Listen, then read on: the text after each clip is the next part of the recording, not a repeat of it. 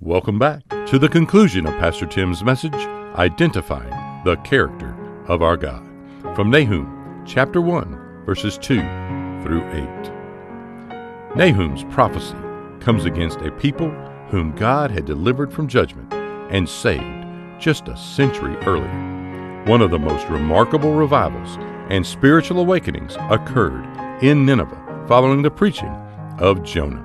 Now, they have gotten away from the Lord and have once again become oppressors of His people. And it is the character of God that causes Him to act on their behalf. Here's Pastor Tim. Our God is a God of inflexible justice. Our God is a God of immense power. Number 3, our God is a God of infinite mercy. Of infinite mercy.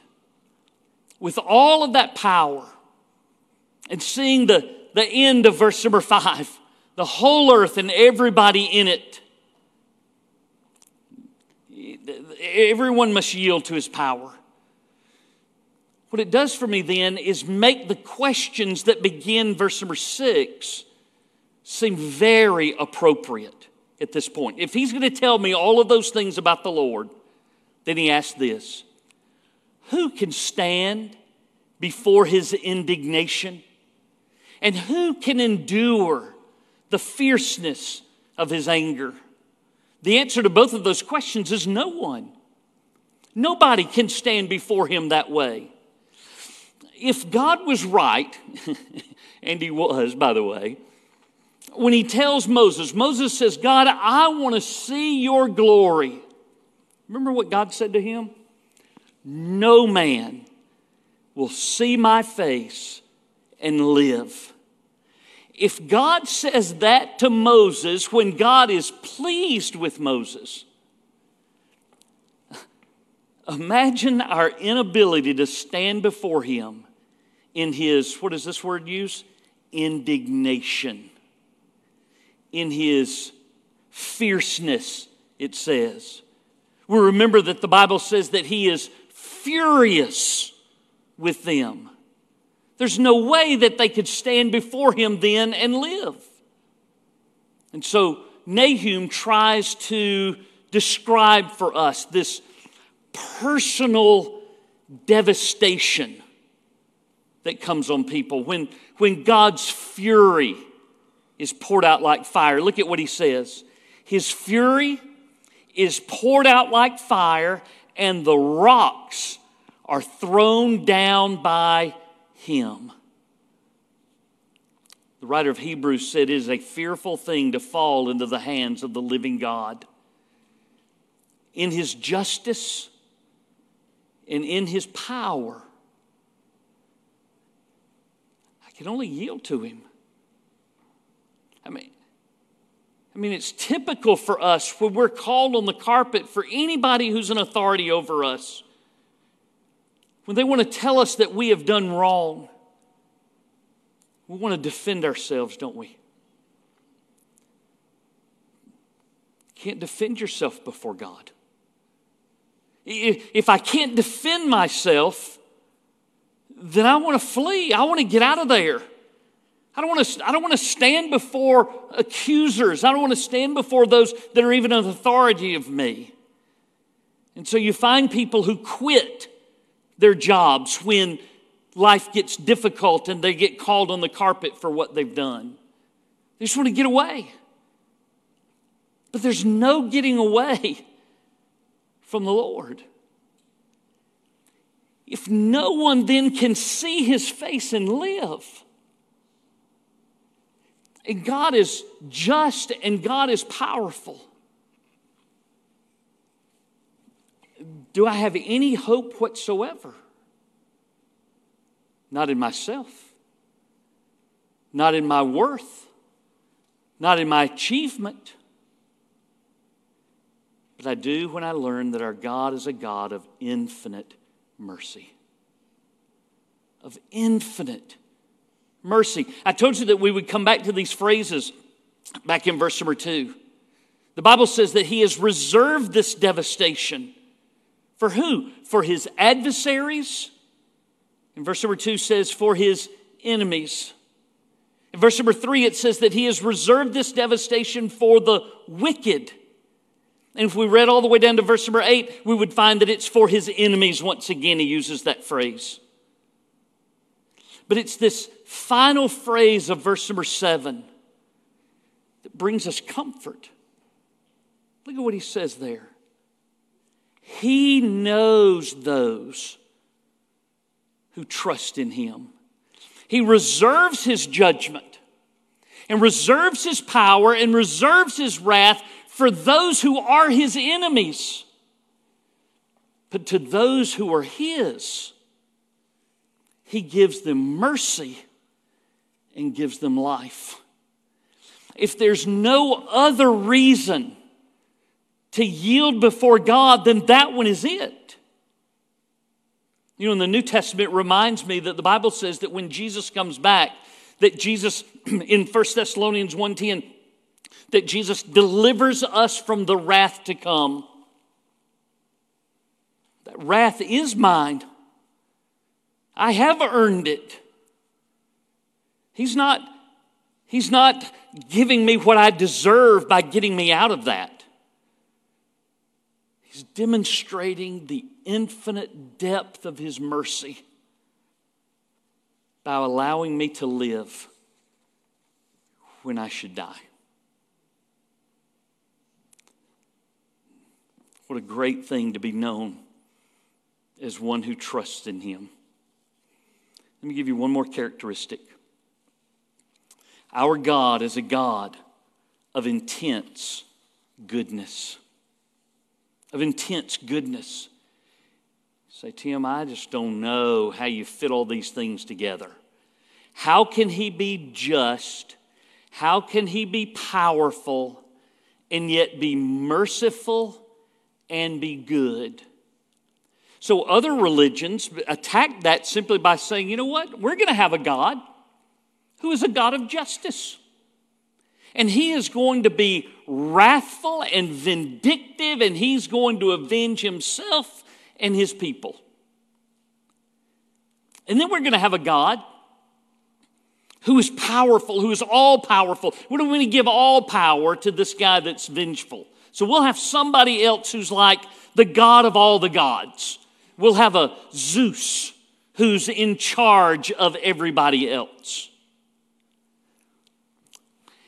And then we'll have this little wimpy God who is a God of mercy, who just weeps when bad things happen and people come crawling back to him with excuses. We'll give him that kind of God. It's not very powerful, but we'll give it to him. Then we'll have a God that's good. We don't have to make up those things. God is all of those things. And should there be any doubt that the last one doesn't fit, Nahum thinks that it fits. Look at verse number 7. In as frank of a way of speaking as he did in verse number 2 when he said God is jealous, he says the Lord is good. He is good. What a beautiful, beautiful phrase. Now, some people will balk at that for sure. They'll say, look at all the disease in the world. God is not good. Look at all of the disorder in the world. God is not good. Look at all the difficulties in this world. God is not good. Look at all the destitution in the world. God can't be good. Look at all the disasters. Look at all the death. God can't be good. If you don't get anything else, get this. The conditions in the world or the conditions of your life cannot discount the goodness of God. They can't. They don't overrule him, and they don't come atop him like waves. Instead, what you should do first is to consider what the Word says. David wrote, "The goodness of God endures continually." In fact, listen to some of these psalms that are filled with praises of God's goodness. The Bible says, "Oh, taste and see that the Lord is good." It says, "For the Lord is good. His mercy is everlasting, and His truth endures to all generations." The Bible says, "Praise the Lord, for the Lord is good." And the Psalm says, "The Lord is good to all." The Bible's clear. God is good. He is. So consider what the Word says. Number two, consider what our worship says. In Psalm 135, verse number 3, the Bible says, "The Lord is good. Sing praises to His name, for it is pleasant." Well, that's what Ezra did. Ezra and his people. Listen to what the Bible says about them. The Bible says they sang responsively, praising and giving thanks to the Lord. And this is what they said: "For He is good, for His mercy endures forever toward Israel." Then all the people shouted with a great shout when they praised the Lord. That's what we do. We praise Him that way. I had written this song down to remind you of, and then we sang it today. It's amazing what God does when He does that. All my life, You have been faithful. All my life, You have been so, so good. With every breath that I am able, I will sing of the goodness of God. That's what our worship says. Thirdly, consider what His works say. In Psalm 145, verse number 9, David writes, "The Lord is good to all, and His tender mercies are over all His works." His tender mercies, His goodness is all over what He does, spread all over them. So when you read through your Bible and you see that Jesus healed, He healed as an act of His goodness. When Jesus cast out demons, it was an act of His goodness. When He fed the multitudes, it was an act of His goodness. When He raised the dead, it was an act of His goodness. When He went to the cross, it was an act of His goodness. Undeniably, the Lord is good. And because He's good, notice what your verse here says in verse number 7. The Lord is good. He is a stronghold in the day of trouble, and He knows those who trust in Him. It reminds me that the Bible says God is our refuge and strength, a very present help in times of trouble. We run to Him in times of trouble because we know that we are safe with Him. Listen, the things that we've talked about, these four attributes, they don't conflict with one another. It is because He is just, because He is powerful, because He is merciful, because He is good, that lets me know that I can run to Him and be safe. It means I can trust in Him. His goodness not only results in the deliverance of those who place their trust in Him, as it says at the end of this passage, but look in verse number 8. His goodness also extends to avenging our enemies. He says, "But with an overflowing flood, He will make an utter end of its place." He's talking specifically about Nineveh. And He says, "And darkness will pursue His enemies." It's an overflowing flood, but it's not an overflowing flood of water that destroys Nineveh. It's an overflowing flood of armies, an alliance of armies who came together and in 3 months wiped Nineveh off the face of the earth so that they could not even find one relic of it for almost 2,500 years. He says, "I will make an utter end of its place."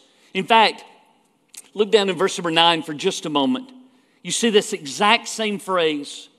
He will make an utter end of it. Affliction will not rise up a second time. So when God has put an utter end to someone's dominion, to someone's disease, to someone's domain, or even to the devil, he will not rise again. When Satan is cast into that bottomless pit, when he is cast into hell for forever, he is never, ever, ever coming back. And what he'll do to the devil then is what he can do to situations today. I know we like to say it about his goodness, but the truth of the matter is, God is inflexibly just all the time. And all the time, God is inflexibly just. God is immensely powerful all the time. And all the time, He is immensely powerful. He is infinitely merciful all the time. And all the time, He is infinitely merciful. And you can just add this word into it. God is intensely good all the time. And all the time, God is intensely good. He will do that for you. Let's pray. Father, we know that in times past you have corrected us. We have repented. We have yielded to you. We have had personal revival. Sometimes we slip back into old patterns, though. We backslide and we get away. Father, I pray that you would restore us once again. You would restore the fellowship that we have with you.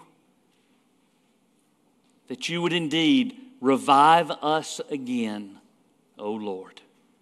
That you would send spiritual awakening that would be so unbelievably glorifying that it would be like it was in the first and second Great Awakenings. Father, we await a third and ask that you would do it for your glory. Not just because we need it, but because you deserve it due to who you are. We thank you in Jesus' name. Amen. Would you stand? Thanks for joining us here on Britt David Podcast. Pastor Tim would love to connect and share with you about a personal relationship with Jesus Christ and how you can know that Jesus is your Savior and Lord. That address is churchoffice@brittdavid.org. We are located at 2801 West Britt David Road, Columbus, Georgia, 31909. Thanks again for joining us here on Britt David Podcast.